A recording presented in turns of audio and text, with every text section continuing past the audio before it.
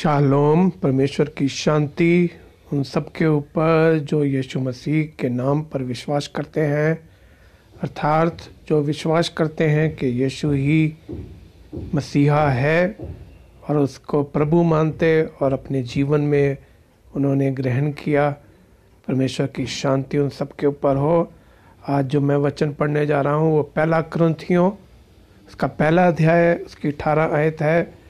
क्योंकि क्रूस की कथा नाश होने वालों के लिए मूर्खता है, परंतु हम उद्धार पाने वालों के लिए परमेश्वर की सामर्थ है। क्रूस की कथा, यीशु मसीह परमेश्वर का वो मेमना है। यूहन्ना 1 उसकी 18 आयत के अनुसार जो हमारे पापों को अपने ऊपर लेकर क्रूस पर बलिदान हुआ, उसके बहे गए लहू के द्वारा, उसके बलिदान के द्वारा हमारे पाप क्षमा हुए। यीशु का लहू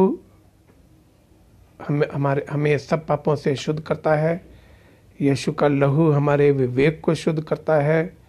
यीशु का लहू सारे जितने भी हमारे विधियों के लेख हैं उनसे हमें शुद्ध करता है। यीशु का लहू बाप दादों से चले आ रहे तमाम गंदी आदतों से हमें छुटकारा देता है। और यीशु मसीह का सलीबी बलिदान हमारी मुक्ति का कारण है। लेकिन यहाँ पे लिखा है क्योंकि क्रूस की कथा नाश होने वालों के लिए मूर्खता है। जो लोग नाश होने वाले हैं उनके लिए क्रूस की कथा कोई मतलब नहीं रखती। लेकिन हम नाश होने वाले नहीं हैं। हमने यीशु मसीह के नाम पर विश्वास किया है और हमारा विश्वास व्यर्था नहीं है। लेकिन जैसे यहाँ पे लिखा है, परंतु हम उद्धार पाने वालों के लिए परमेश्वर की सामर्थ है। ये परमेश्वर की सामर्थ है। यीशु मसीह का सलीबी बलिदान हमारे जीवनों में परमेश्वर की सामर्थ का कार्य करता है। सारे पापों से उसने हमें क्षमा किया, सारे पापों से शुद्ध किया, हमारे विवेक को भी शुद्ध किया, विधियों के लेखों को मिटा डाला और बाप दादों से चले आ रहे निकम्मे चाल चलन से छुटकारा दिया। और हमें पिता के सामने यीशु का लहू हमें पिता के सामने आकर खड़े होने का हियाब भी देता है। सो ये क्रूस की सामर्थ है। हम क्रूस की सामर्थ पर विश्वास करते हैं। हम वो हैं जिन्होंने विश्वास किया और हम वो हैं जो उद्धार पाने वाले। हम उद्धार से पीछे हटने वाले नहीं, लेकिन हम उद्धार पाने वाले लोगों में से हैं। हमारा उद्धार यीशु मसीह पर विश्वास करने के द्वारा हमारा उद्धार हुआ है। हम बचाए गए हैं। और दूसरी चीज़, हम प्रतिदिन बचाए जा रहे हैं। और तीसरी चीज़ जो है वो ये कि हम फाइनली बचा लिए जाएंगे।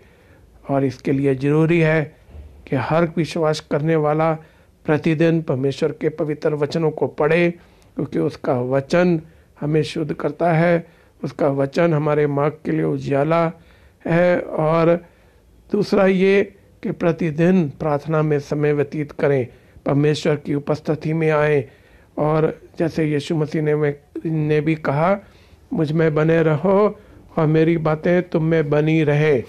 सो हम परमेश्वर में इस रीति से बने रहें और ये देखें कि परमेश्वर जो क्रूस की कथा है वो सचमुच परमेश्वर की हमारे जीवन में सामर्थ है। और ये एक अनोखी सामर्थ है। कोई भी ऐसी आदत नहीं है जो क्रूस की सामर्थ, परमेश्वर की सामर्थ के द्वारा हमारे जीवन से टूटकर अलग नहीं हो सकती। और हम हर गंदी आदत से छुटकारा पाकर परमेश्वर की सच्ची भक्ति में जीवन व्यतीत करने वाले बन सकते हैं। सो हमें चाहिए कि हम अपने आप को परमेश्वर को सौंपें, प्रतिदिन परमेश्वर को अपने आप को सौंपें और हम पीछे ना हटें, लेकिन परमेश्वर के पीछे या बांध कर चलने वाले बने। प्रभु आपको आशीष दे और इस विश्वास में प्रभु आपको प्रतिदिन मजबूत करे। ये जानिए कि हम विश्वास करने वालों के लिए क्रूस की कथा एक बड़ी मुक्ति का कारण है और ये परमेश्वर की सामर्थ है। प्रभु आपको आशीष दे।